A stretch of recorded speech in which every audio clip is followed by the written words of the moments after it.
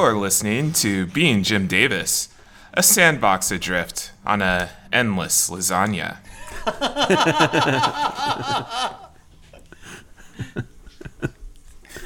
My name is Jonathan Johnson, and I am Jim Davis. My name is Christopher Winter, and I'm Jim Davis. My name is John Gibson, and I'm Jim Davis.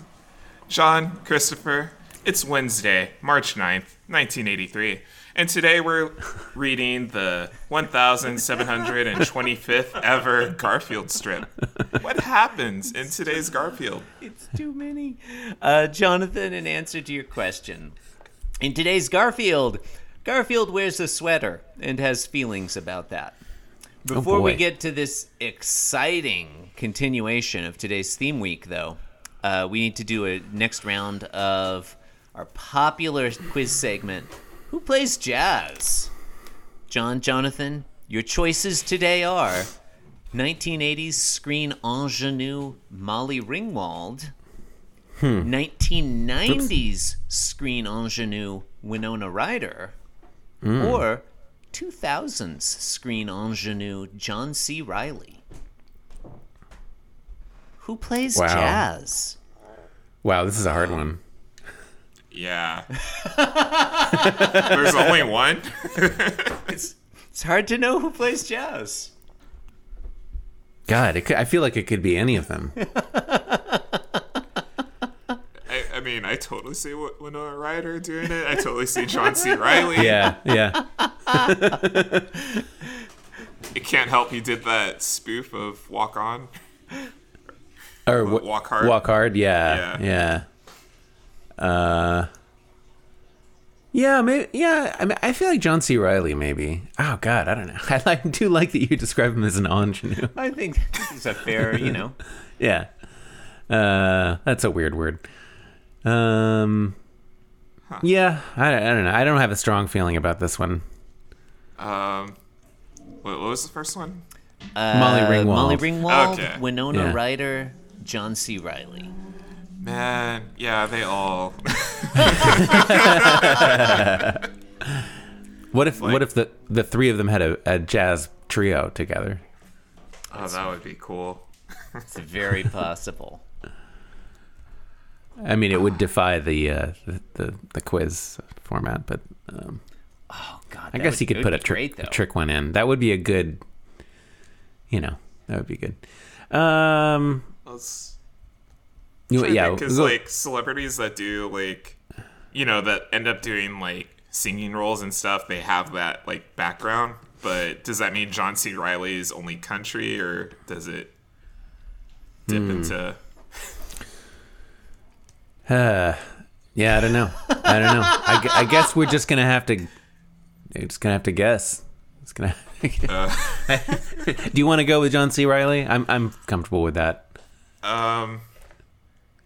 Crap. Because we've been wrong so far, and we're on the same page. That is true. Watch it be Ringwald. All right, John C. Reilly. Locking in John C. Reilly. Yeah. I don't have a better. Yeah. I'm gonna give you partial credit for John C. Reilly because he did perform the song "Mr. Cellophane" in the movie musical Chicago, which is jazzy. Oh, really? However, 1980s screen ingenue Molly Ringwald has moved all the way into jazz vocals and released several albums. Wow. Yeah, she's got a whole late stage career as a jazz vocalist. Apparently, she comes from a jazz family. I don't know the details. Didn't look any further into it than that. This would be great if you had some like clips of the. I should have clips of everyone. I have them. I couldn't clear them with the copyright. In fact, if you like, maybe you couldn't clear that them was with how you legal, revealed John. it to us. That was how you revealed the answer. I guess. that I mean, that would only good. work if they were singers.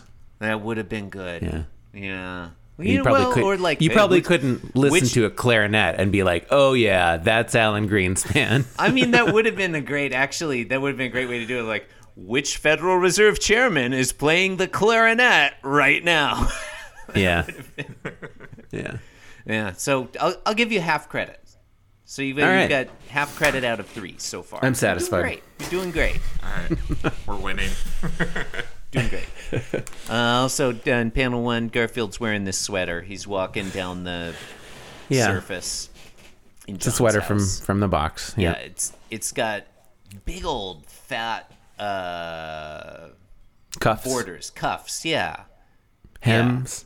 Yeah. And the colorist has decided to make it like bright lime and green, as John said yesterday, with brown cuffs, and it's a bold choice. Garfield's a bold man. He is. Yeah, he seems nonplussed to me. What do you guys think? Oh, he's definitely not plussed. That's definitely correct. Cool. In panel 2, he's withdrawn all of his limbs into the sweater. In fact, it doesn't even appear to have arms anymore. And he's grimacing, I guess because it's so itchy, because he's scratching himself. We have 5 different scratch onomatopoeias and a lot of motion lines, and he's sweating because of how itchy he feels, I guess. So that's fun. Chris, you described that panel adequately. Thank you. We strive for adequacy, John. He has 4 limbs. There's 5 scratches. Yeah, he's just scratching the fuck out of himself. Honestly, this is kind of the first picture where I've been like, yeah, I like this picture. I like Garfield's mouth. Those big old horse teeth he's got. He's got the mattress teeth. Yeah. Marshmallow teeth. These are great. Yeah. They're real good. In the final panel, I'm just gonna. I hate to rush through this, but I don't mind. So little to say. In the final panel, Garfield is once again sort of nonplussed. Maybe a little more, there's a little more irritation on his face, but sort of back to the at least nonchalant sort of just walking. And he's thinking, "I hate wool sweaters." That's the punchline. Was he forced into this? Because, I mean, he found the package, he walked away, he came back, then he opened it, and now he has it on. He's like, my life is hell. Yeah. We've never seen... Yeah, it's not like we didn't see John putting it on him. I imagine that's probably what we're supposed to assume, but... Yeah, Jonathan, this is you. I think you have finally made this compelling for me. It's like there have been sweater theme weeks before where John Arbuckle forces Garfield into the sweater, and I find that really boring. But the notion that he is subjecting himself to this sweater, either out of like obligation or self-loathing or love for John's like John hasn't been in this week at all. Yeah. Like that gives it a layer of complexity and interest. Like, why is he wearing it? Why do we punish ourselves? Makes you wonder if there even is an external world. If all of this is happening inside Garfield's mind. Is John Arbuckle even real? Yeah, is there a John? Yeah. This is. Yeah. I'm finally 15% interested in this week's Garfield. Wow, it's rare that you get above 10%. Right? Yeah. No. You have Jonathan Johnson on the show, John. He brings this extra layer of complexity. I'm really glad. This is anyway. Yeah. No John, no Odie, no Nermal, no Lyman. God, every time I saw that dude's face, I was like screaming inside. Really? Yeah, because it doesn't.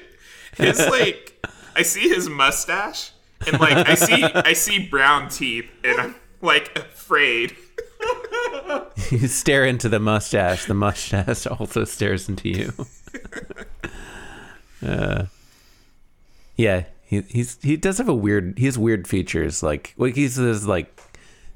eyes are just the single pupils, Yeah. Yeah. He's a very 1970s character. Like it makes sense that he disappeared. This is like, you know, like he's sort of a late 60s, early 70s holdover, like a burnout hippie energy. And like, yeah, by the 1980s, he's off living in rural Mendocino County. You know, you're not going to see Lyman. Yeah. This totally makes sense to me. Unless you need to go buy weed. Obviously, it's not in Mendocino County now. Like, real estate there is, but, you know, the wineries and all that. Like, good luck, Lyman, buying a home in Mendocino, California. That is not happening. You're not going to make rent there. I don't know. He's in, like, Chico or something now. He might. No, you know where Lyman lives now? Let's name some more California counties. No, I am 100% on this. Lyman lives in Reno, Nevada. 100%. You cannot convince me that Lyman does not live in Reno, Nevada. I think I'm fine with you thinking that. If he's in Reno, that means he becomes like one of those like TikTok people. We drove through Reno a few years ago, and I was like, you know, I actually kind of like Reno. I like Reno's energy. This is a place full of... We visited my wife's family in Portland. I think we also saw you there, John. Yeah, I think so. Contrast between Portland you do and look Reno. familiar. Portland was like...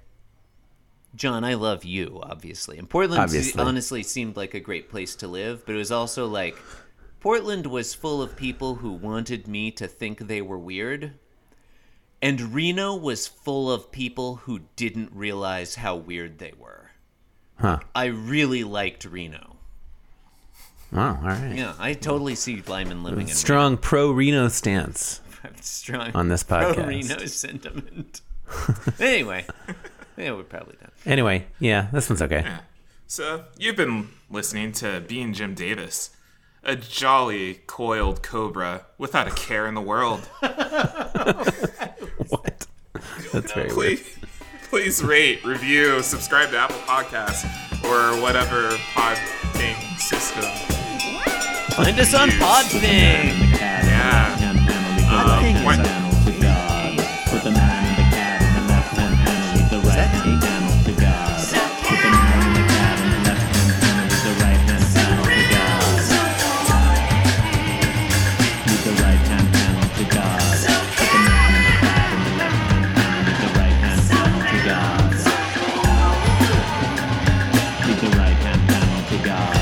Put the man and the cat in the left-hand panel with the right-hand panel to God. Podthing.com is for sale. Oh my god.